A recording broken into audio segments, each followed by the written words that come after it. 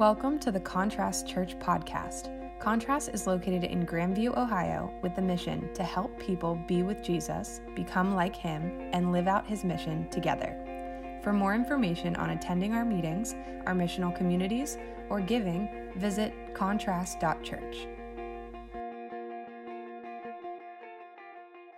Alrighty, well, if you have your Bibles, go ahead and get those out. If you need one, we got one in the back. If you have your phone, you're welcome to do that as well. I won't judge you. We're going to be in the NET version. So if you want to keep track of the exact words, we're using NET version. We're going to be in Matthew 25. We have been taking a nice slow journey through Matthew, and we are at the point in Matthew where we are part 6, which is the storm, and that is basically Holy Week. So we're going to be celebrating Holy Week in a couple weeks.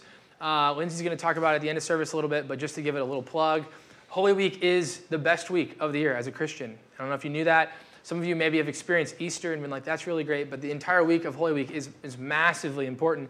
So we've created an app to help you interact with each day with readings and challenges, and we also have 4 in-person gatherings that we're going to be doing: Palm Sunday, Maundy Thursday, Good Friday, and Easter that we want you to be a part of. I will shorten that, and you can go check that out on the app, and Lindsay will talk about that later. But the Holy Week is occurring right now as we're going through the Scriptures. We are technically in Tuesday to Wednesday in this part of Matthew, and Jesus is answering a question the disciples asked almost a whole chapter ago. They asked 2 questions, and the second question that they asked that we've been covering is basically just when are the end times coming? They ask, when will the sign of your coming and the end of the age be? And Jesus answers this over the next several weeks. So it's been 2 weeks before this, last week, and then this week we're covering that answer. And the answer, if you already know, is basically a non-answer. It's you're not going to know when, right? But the good news is he's going to tell you what to do in the meantime. In the meantime, the main goal is to just be alert. Be alert, or to watch is what other translations say. And that's exactly where we pick up this story. The verse before we get into our passage, which our passage will start in verse 14. The verse before that ends with this. But he, Jesus, replied, I tell you the truth, I do not know you. Therefore stay alert, because you do not know the day or the hour. Jesus is saying this because these women that were part of this wedding, this was the parable last week, were not prepared for Jesus. And when Jesus came and grabbed a few of the women to go to this party and this wedding, the other women were not ready, and they had to go get some stuff and come back. And by the time they came back, the door was shut. And it was shut, and they were not allowed to come in because they were not prepared. They were not ready. They were not staying alert. And what we learned from that is, as bad as that is for those 5 women who were not able to get into the wedding, who were shut out, we actually have to have that happen. Because that's the reality of sin in this world, is that when the new heaven and new earth is created, it is sinless. There is no sin allowed, which means there's no crying, there's no divorce, there's no thievery, there's no adultery, there's no murder, none of that. All of that is shut. And the hard ramifications that we deal with is there's no middle. It's either you're in or you're out. And for us, this is a sobering reality. And this is the last parable of the 3 that Jesus gives of the example of what it means to stay alert. And this is probably the most relatable for us in the world that we live in today, because everything that he's saying now, we have not seen the end times yet. We are still waiting upon them. And so our response to this has massive ramifications on our lives. So we're going to jump right in.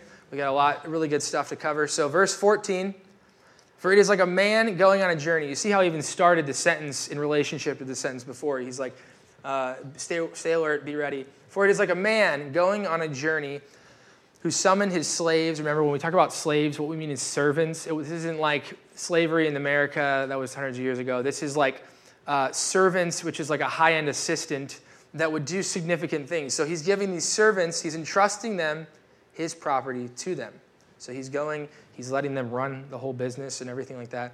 They're like the assistant to the regional manager. To one he gave 5 talents, to another 2, and to another 1, each according to his ability. And then he went on his journey. The one who had received the 5 talents went off right away and put his money to work and gained 5 more. In the same way, the one who had 2 gained 2 more, but the one who had received 1 talent went away and dug a hole in the ground and hid his master's money in it. I'll stop here. If you're curious about the word talent, your translation might say bags of gold or something similar. A talent in America, in the English language, is typically like dancing or singing or like balancing like plates on a stick, right? That's a talent. And this, unfortunately, it doesn't really mean that. It means a measurement of money, basically. A talent was arguably 66 pounds of money, typically of silver. Could be of gold, but typically it was of silver. And so they put it on a scale, they weigh it. So 66 pounds, I mean, that's pretty heavy. Like a 45-pound barbell is like this big. And you're thinking another 21 pounds. I mean, that's pretty heavy to pick up. A lot of silver, okay? 1 talent was equivalent to about 6,000 denarii. And a denarii was what you made in a day, basically. If you were a day laborer, if you worked at McDonald's, you work at a gas station, you go out and you work in the farms, right? Today, that's what you make is 1 denarii.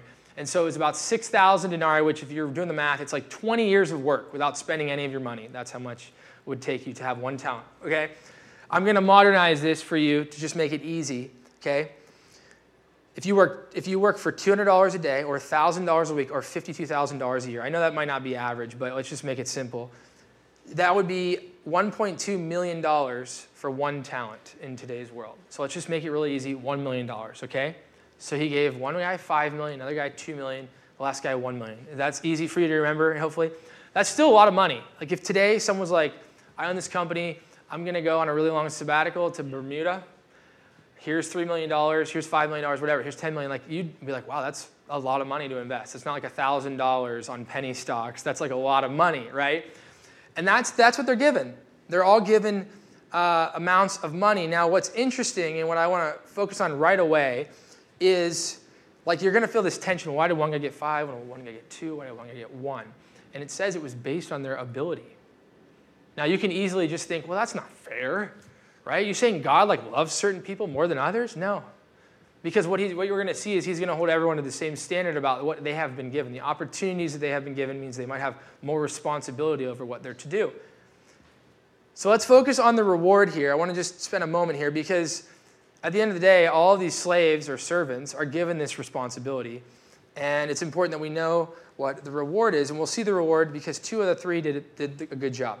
So in verse 19, after a long time, the master of those slaves, which at this point we kind of figure out is God. The master is representative of God. Came and settled his accounts with them. And the one who had received the 5 talents came and brought 5 more, saying, Sir, you entrusted me with 5 talents, $5 million. See, I have gained 5 million more. His master answered, Well done, good and faithful slave. You have been faithful in a few things. I will put you in charge of many things. Enter into the joy of your master. Now, this next one is exactly the same, pretty much from the master. The one who had 2 talents also came and said, Sir, you entrusted 2 talents to me. See, I have gained you 2 more. His master answered the exact same way. Well done, good and faithful slave. You have been faithful with a few things, and I will put you in charge of many things. Enjoy or enter into the joy of your master. So there's this beauty and honor that's given to these slaves, these servants, who have just proven to be trustworthy with the money that the master gave them, right? Like they did something with it. They took a risk. We know the last one dug a hole and put the money in it, and we'll get to him in a second. But the reward for these 2 guys specifically is 2 things. The first one, which is actually, I think, better than the second, is just simply the master's joy. And this is what it means by this is you just get all of what's mine. You reap all of the benefits of what you have done with my money that I've entrusted to you. You get to be a recipient of all of that. The best way to describe it is, let's say that you're a housekeeper in the rich houses of LA, right? And you are cleaning Ryan Gosling's house, okay? Probably a great house, okay? And you're cleaning it, and while you're in there for the couple hours or how long it takes to clean, you're not only touching stuff to clean it. You're not enjoying, you're not sitting on the lazy boy, you're not checking out the pool, you're not doing any of that. But the difference with this would be that if you were to enjoy the master's things, it would be for Ryan Gosling to say, hey, you know what? You clean my house, you can use whatever you want whenever you want. You want to have a party this weekend? I'm heading out. Why don't you just throw a party, enjoy the pool, enjoy the heated floor in the bathroom with the warm towels? You know what I'm talking about? You ever heated floors in the bathroom are the best. And enjoy it, right? You want one of my 12 cars to cruise around in LA traffic, bumper to bumper? You can do that, okay? Everything that I have is yours. Now, you didn't work for it necessarily. This is just a relational thing that the master decided to give you because you proved to be trustworthy. I trust you with all my stuff. So this is a testing ground for what will be given to you. Not only that you will enjoy the master's joy, which is all of the joy that God experiences in what his world is doing for his sake, you get to experience. You also, weirdly enough, number 2, have more work to do, which is, in America, seems like dumb, right? Our job is to work more so that we can eventually work less, right? That is the American dream. Retirement in some nice warm place with a small boat and maybe a condo, right, is the dream, right? With no health issues, right? That's our dream. So more work, it does not seem like a reward. The problem is that we have a terribly misunderstood view of work. We honestly, not only as Americans, but as just Christians, we have very little understanding of what work means. We're going to talk about that, and I'm very excited for it. But before we get into what work means, he says ambiguously, I'll put you in charge of many things. So it seems a little ambiguous. Like, what does that mean? Like, is he going to be over different areas of the house? Is he going to be over a new type of area that the master owns? And what's really cool is we get a clue of the answer that is what he's getting at, because the Gospel of Luke, which is another account of Jesus, talks about this story. It has different amounts of money, and it's a little bit differently composed, but it's the same idea. And this is what is said to the man who, in this story in Luke, had 10 minas, which is like a smaller amount of money, but he was the first servant who got the most.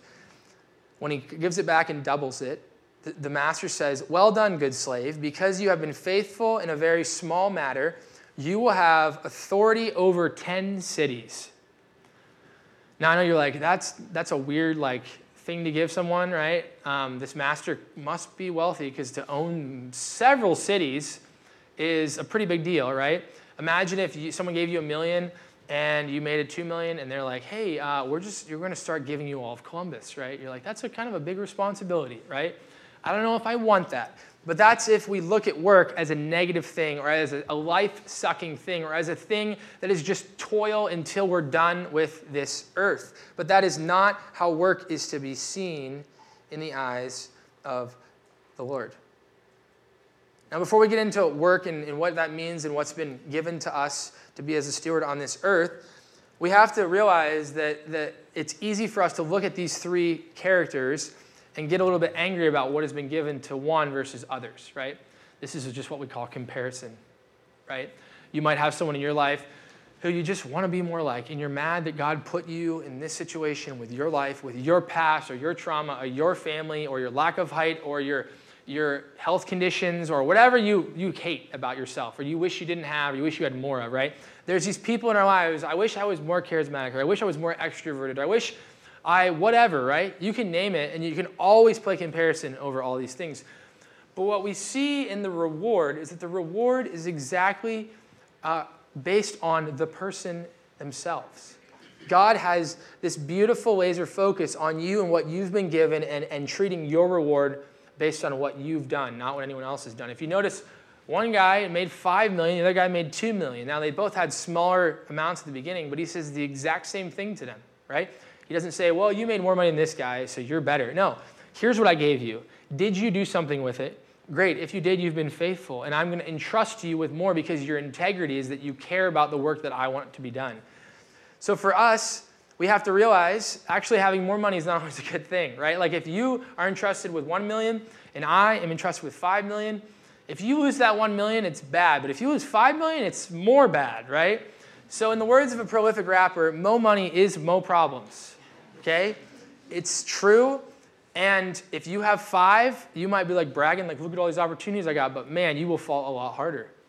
And that's very true. I'll give you one simple illustration that's a little bit more. But if somebody found out that I was embezzling money, right, our whole church would not end well.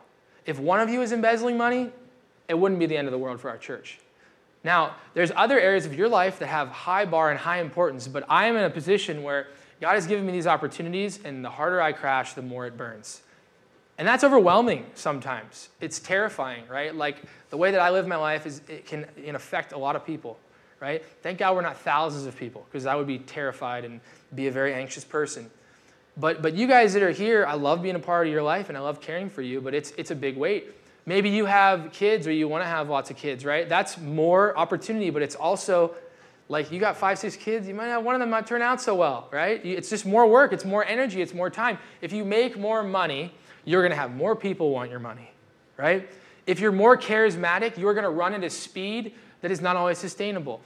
we have to care less about what we got or have been given to use and more about what we do with it. And that's how we have to look at this parable. What have we been given, and are we going to do something with it? And so the only way that we figure out what to do with this opportunity is to ask two questions. So if God has given you money right now, let's just use the sense of money, but you can think about it as like talents or giftings or personality or whatever. If God has given you money, how do you know what to do with it? You have to answer two questions. The first one is, what is your purpose? And that's a very large question. Very ontological, like what are we here for on earth, right? What is our purpose? But we know that he gave each based on their abilities. So there's some reality of what we do on earth matters. And it matters for the end times. It matters for the future, for the kingdom, for heaven, right? So let's jump to the beginning of your Bible. I'm actually going to have you turn there because it's the first page of your Bible, Genesis 1. So if you turn all the way back and you get past the table of contents and a little bit of foreword for whatever translation, Genesis 1, the first page of the Bible. This is the creation story. And I'm going to show you what our original calling was. This is called our cultural mandate, is what theologians call it. And this is what our call is on earth. Verse 26 of chapter 1. Then God said, let us make humankind in our image after our likeness. He's referring to himself as the Trinity, Father, Son, Holy Spirit. So that they may what? Rule over the fish of the sea and the birds of the air, over the cattle and over all the earth and over all the creatures that move on the earth. Then skip down to verse 28. Just skip one verse.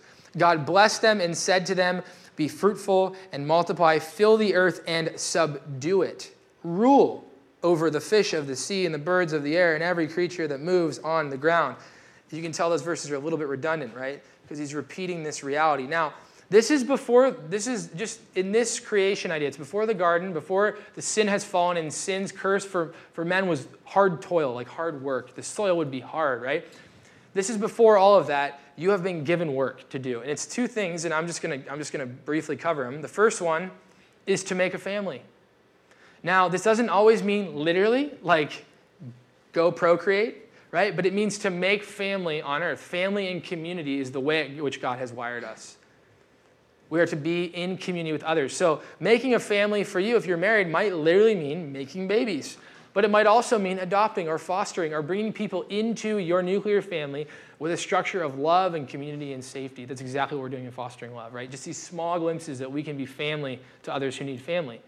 So whether you've chosen to be single because where you're at in your life, or you're feeling pretty hopeless being single, or even if you're married, like there's ways that you are called to make a family, to make meaningful relationships, whether you are a great uncle or a great aunt or a great foster parent or a great adoptive parent or a great biological parent or just a great spouse. That is the first thing that we are called to do, to make a family and to make that in such a way that it rules the earth, that it takes care of the earth. The second one then is to work, which is just wild. We typically think of work, some of us love our work, but we think of the word work as a negative thing. I got to go to work. We have to work. Work is toil. Work is hard. Work is energy spent that I would probably rather being on vacation, right? Like that's the reality. Work is not as fun as other things, but it's something I kind of have to do. But work here is ingrained into the DNA of humanity and the way the world is to be. And we know this because this is the first calling. And then go to Genesis 2. Just flip the page. Go to Genesis 2 and verse 15. Now that God had given the Garden of Eden, he puts man in it in verse 15. The Lord God took the man, he placed him in the orchard in Eden to care for it and maintain it. So this is pre-sin, all right? He put Adam in the garden with Eve to care for it and maintain it.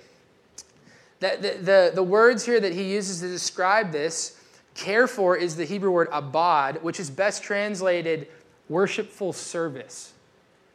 How do you worshipfully serve trees? Well, you do apparently, right? The same way that you worshipfully service giving someone's car an oil change, or handing their food as an Uber Eats driver, or curing cancer, or writing a paper, or scooping ice cream, believe it or not, right?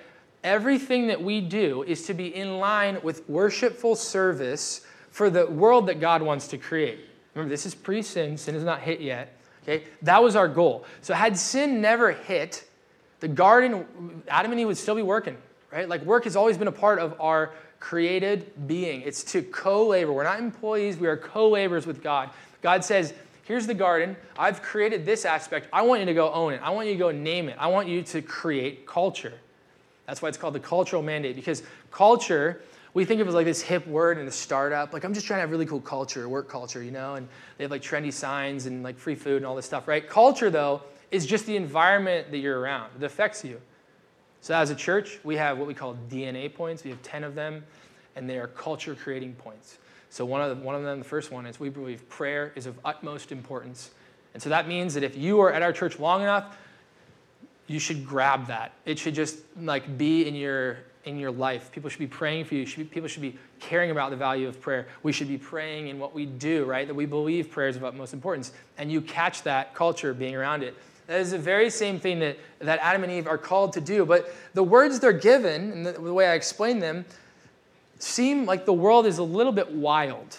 Subdue, rule, as if there's this wildness to the world. And I actually believe that to be very true. If you think about just the world in general, we feel pretty safe. We have houses and buildings that keep big animals out. But if you ever watch the show Alone, you ever watch that show?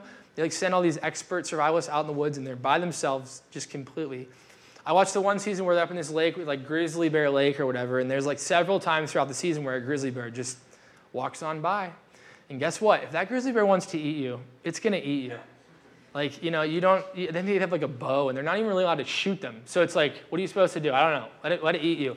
But that, like, the world is wild, and we have to be together to survive. The best people in alone survive maybe 3 months, and that's with luck. They find one deer, they trap a bunny that something else doesn't eat, right? Like, it's you watch it, it's just kind of like luck. They have to do stuff, but at the end of the day, it's so much harder alone. If they put all 10 of those people together, my gosh, they'd have a city there, but they'd still be there. They'd still be there. Because we are better together. And so when we subdue and we rule, he gives us a better understanding of this orchard. And what Eden means in Hebrew is delight. It is, I've created this space for you to delight and to work in and to take care of. And the last word, shamar, which means to maintain or tend or exercise great care. It is to just care for it, right? So I know that we typically take this and we think like agrarian. We're like, okay, like we need to be nice to our soil. We need to eat organic and not put GMOs and things. And it's more than just food. It's like the earth, which is full of people, which is full of resources and animals and all of these things.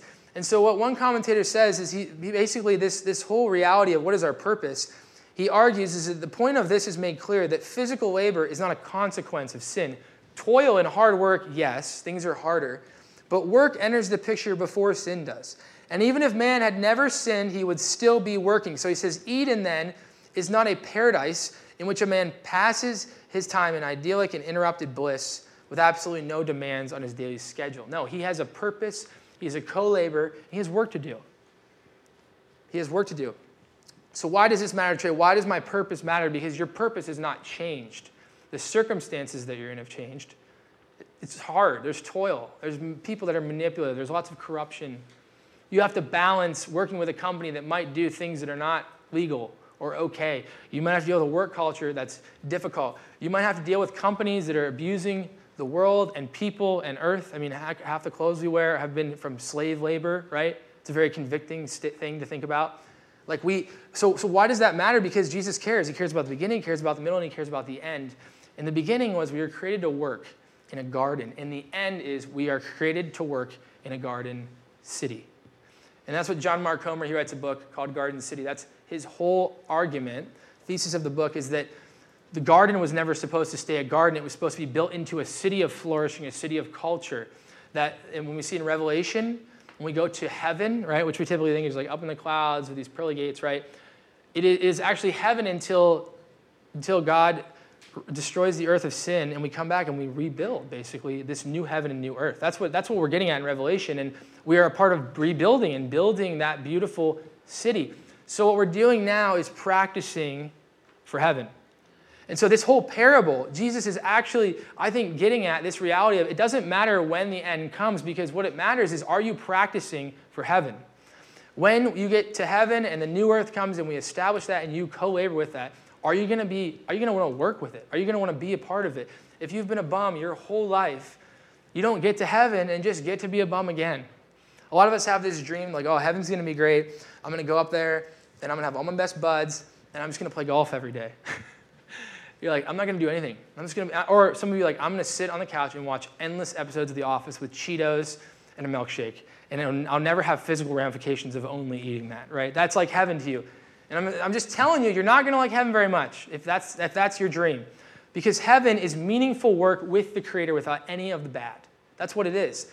So Jesus is saying, practice now. If you're lazy now, it's going to be bad for you. And the end of this parable is very haunting. Because he says some of you won't even make it because of the behavior and the trust, the lack of trust and relationship that you're putting in my will. So as we look at heaven, if we think about it like that, just for a second, bring that to our lives now. This parable nothing has changed except we talked about the destruction of the temple and all that, but nothing has changed. The end times, as far as I know, it could happen tomorrow, today, 10 years from now, 1,000 years from now, 10,000 years from now. I don't know, but we're still waiting. We still need to be alert. We still need to watch. Here's the thing. What do we do then? What's our purpose? Our purpose is still the same. We still have the same mission. The only difference is we have different resources. We all have different talents and gifts. Talents, no pun intended, because talents is money, and also, we have both, right? We have money and resources. We also have literal talents God has given us to build culture that will be perfected in the new earth. So that's our goal. That doesn't change, okay? So the one who has 5 million doubled his investment. He made heaven on earth through his investment. The man with 2 million did the exact same thing. With what has been given to them, they were faithful with it, and they didn't worry about the other people. They just followed the master's will. Okay, so now let's talk about the one who had 1 million and buries it in the ground, because he will answer the second question. The second question is, do I trust and do I know the purpose giver? So the first one, do I know my purpose? Like, what is work to me? What does that mean in light of me being on the earth, right? The second one is, do we trust and know the purpose giver? This is how we know this question is important, because this man fails. Verse 24, then the one who had received the 1 talent came, because he had dug it in the hole. He said, Sir, I knew that you were a hard man, harvesting where you did not sow and gathering where you did not scatter seed, and so I was afraid. I went and I hid your talent in the ground. See, you have back what is yours. This slave has done basically 3 things wrong that are all associated. The first one, and let's just clear the slate here. At this time in the world, digging your money in the ground was the safest option.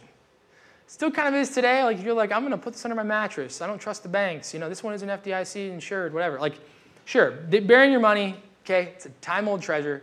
People will be hunting for it in thousands of years, but it's not a bad idea, okay? If you don't want to lose your money, you hide it in the ground, okay? I'll give him that.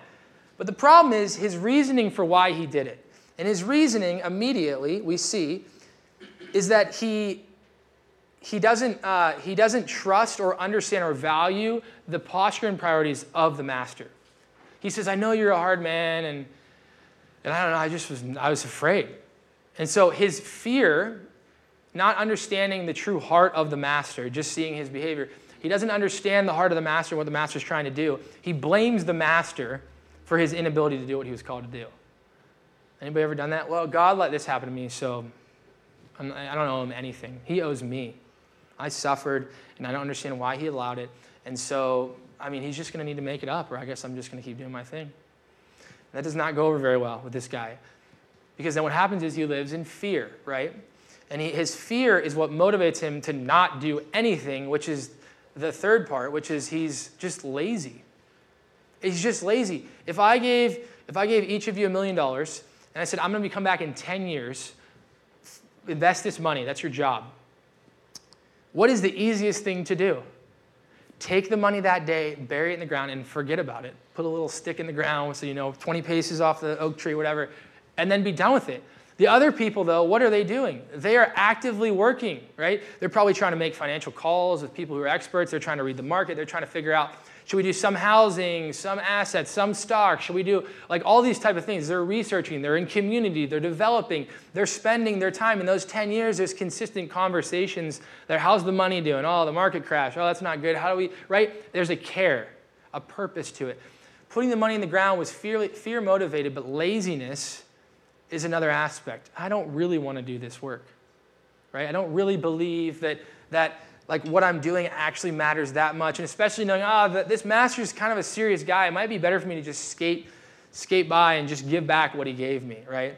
It's lazy. And here's the thing at the end of the day, it doesn't require any relationship. Now, this is reading between the lines, so don't over-spiritualize this. But if this man goes away, if I give you this money and I say, hey, I'm going to go to Europe for a year or whatever, right? Like I trust you to manage this money.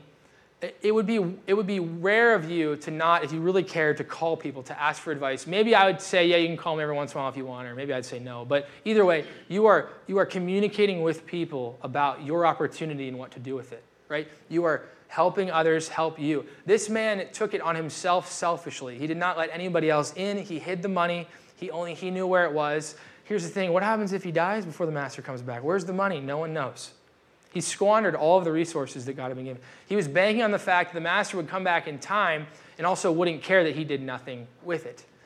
And the master is livid because the master desires attempt more than success. This is just true in life.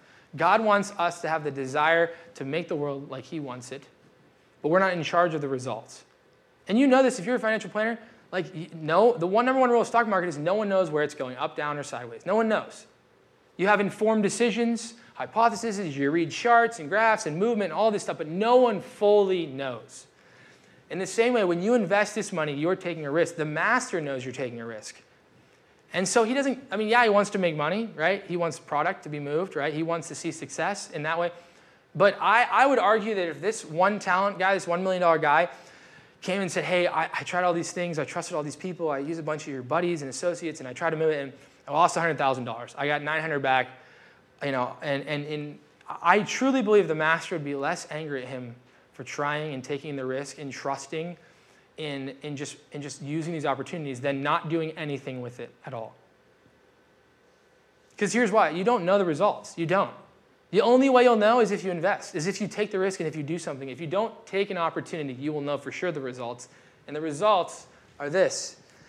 Verse 26, the master answered, evil and lazy slave. So you knew that I harvested where I didn't sow and gather where I didn't scatter. Meaning you know like what I care about and how I am.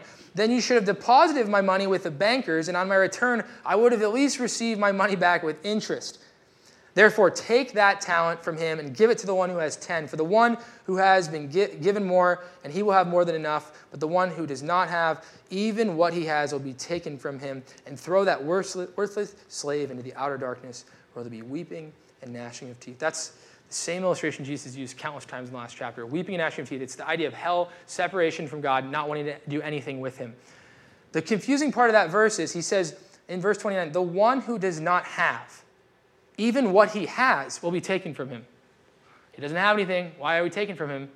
Because what he's talking about is the belief and ability in trusting the purpose giver. That's what he has to have. The resources are not the importance. The importance is, do you trust me and the opportunities that I'm giving you? And will you step into them? If you don't, you don't have. And therefore, whatever you got on the side is gone, right? That's the priority. Do you desire and are you attempting what I'm calling you into? Don't worry about the success. Don't worry about the money. Are you stepping into it? One commentator commented that this is what we call safety-first Christianity, right? It's motivated by fear, laziness, comfort. I got too many things going on. I'm just going to bury it. I don't have to worry about it, right? Which is funny because he could have, you just could have put it in like a high-yield savings account.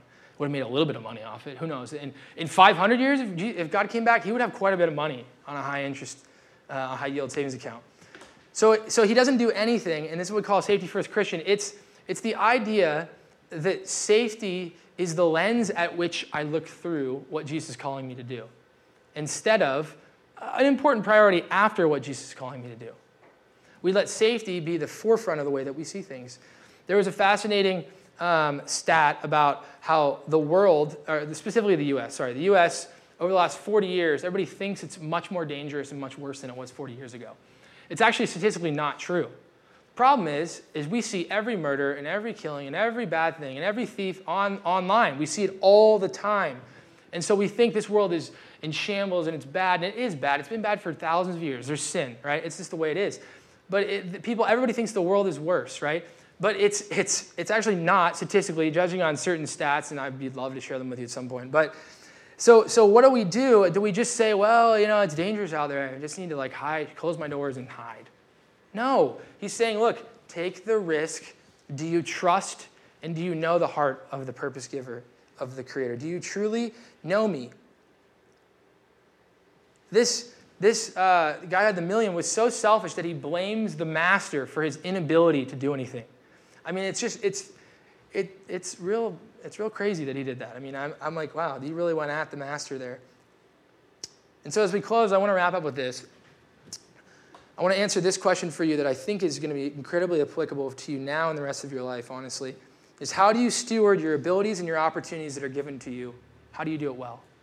And I would say regardless of how many you get, right? Because some of us are just going to get more than others, and that's fine. I'm happy that God loves all of us, but he treats all of us differently. If you're a parent or you were a kid with other siblings, you would probably agree. Like you needed a little bit different parenting than your brother or your sister. They were different. They had different needs. It's easy to be jealous sometimes, but that's actually good parenting. Parenting each kid in specific ways, right?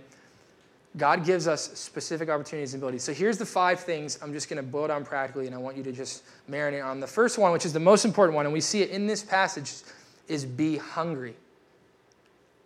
Are you hungry? Do you have urgency? When I'm hungry, I will do whatever I can to get some food. Like I'm like thinking about it. It's on my mind. I'm out salivating. I'm like, I need to eat. I get hangry, right? Or am I hungry? Because urgency is massively important, and it was the characteristic of the 2 who made money. What did they do? They got the money. What does it say? They went off right away.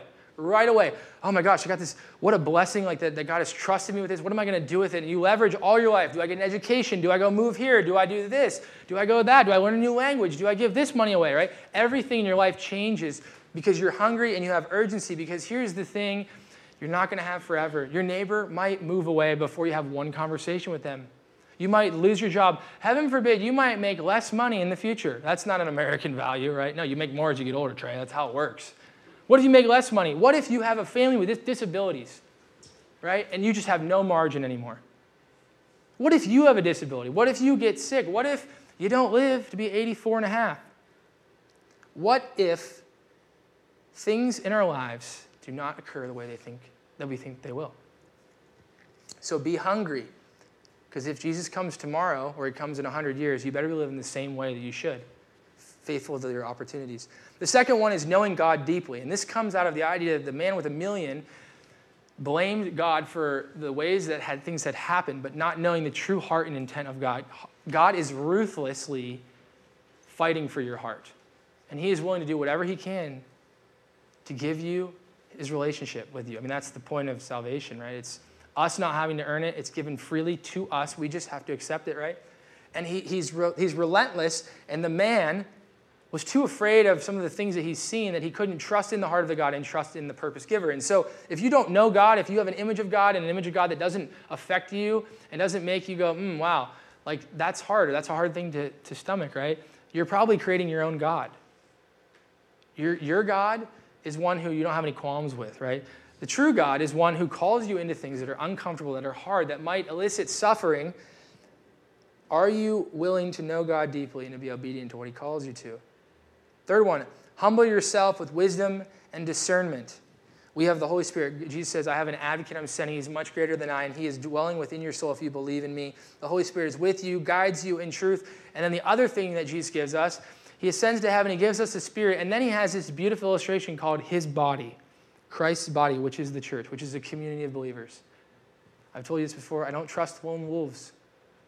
I'm sorry. If you don't have any accountability or community in your life, I don't trust you. I won't hire you. I won't let you watch my kids. I don't trust you because I don't trust anyone that is not allowed to be around other people that helps you with your blind spots, that helps you push you towards Christ.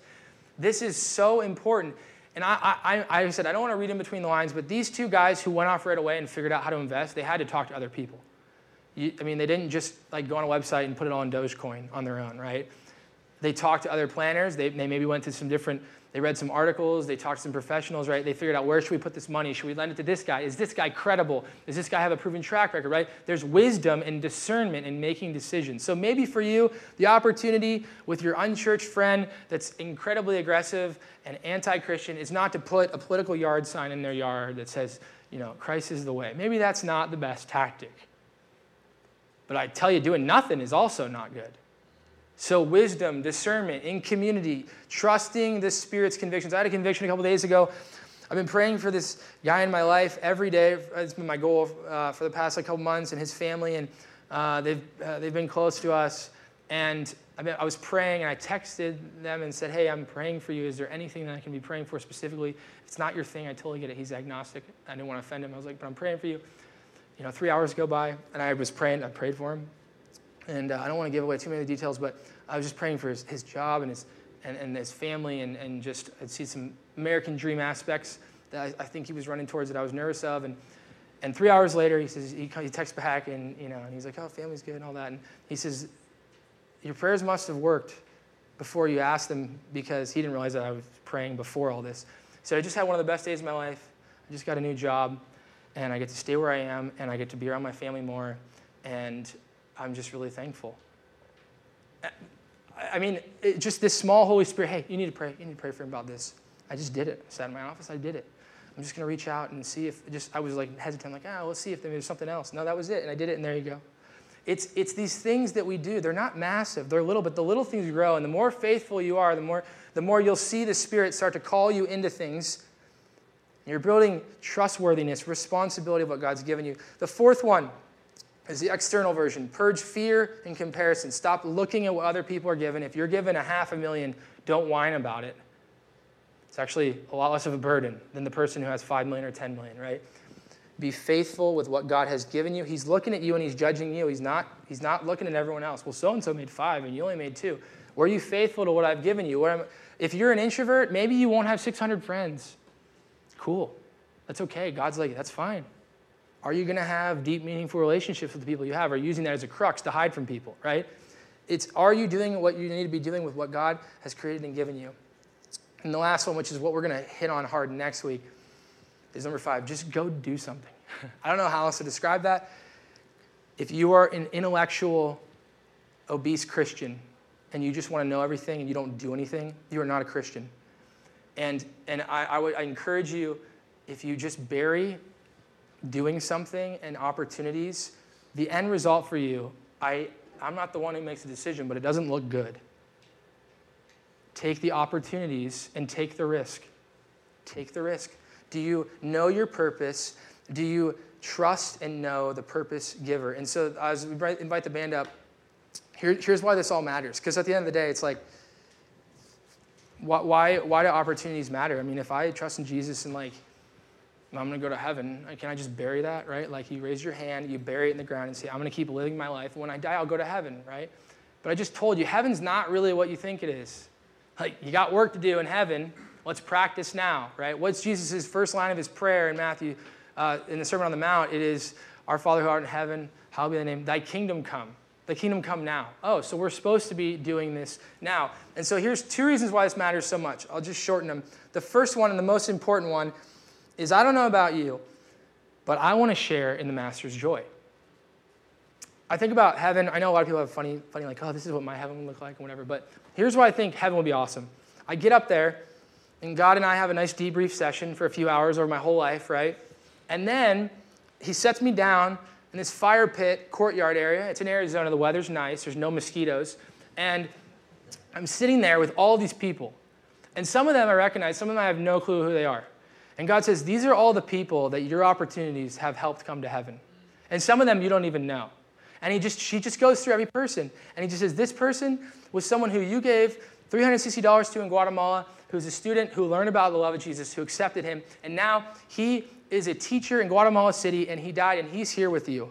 And this person over here, this is your best friend who you've been praying for 10 years. You know him pretty well, don't you? Yeah.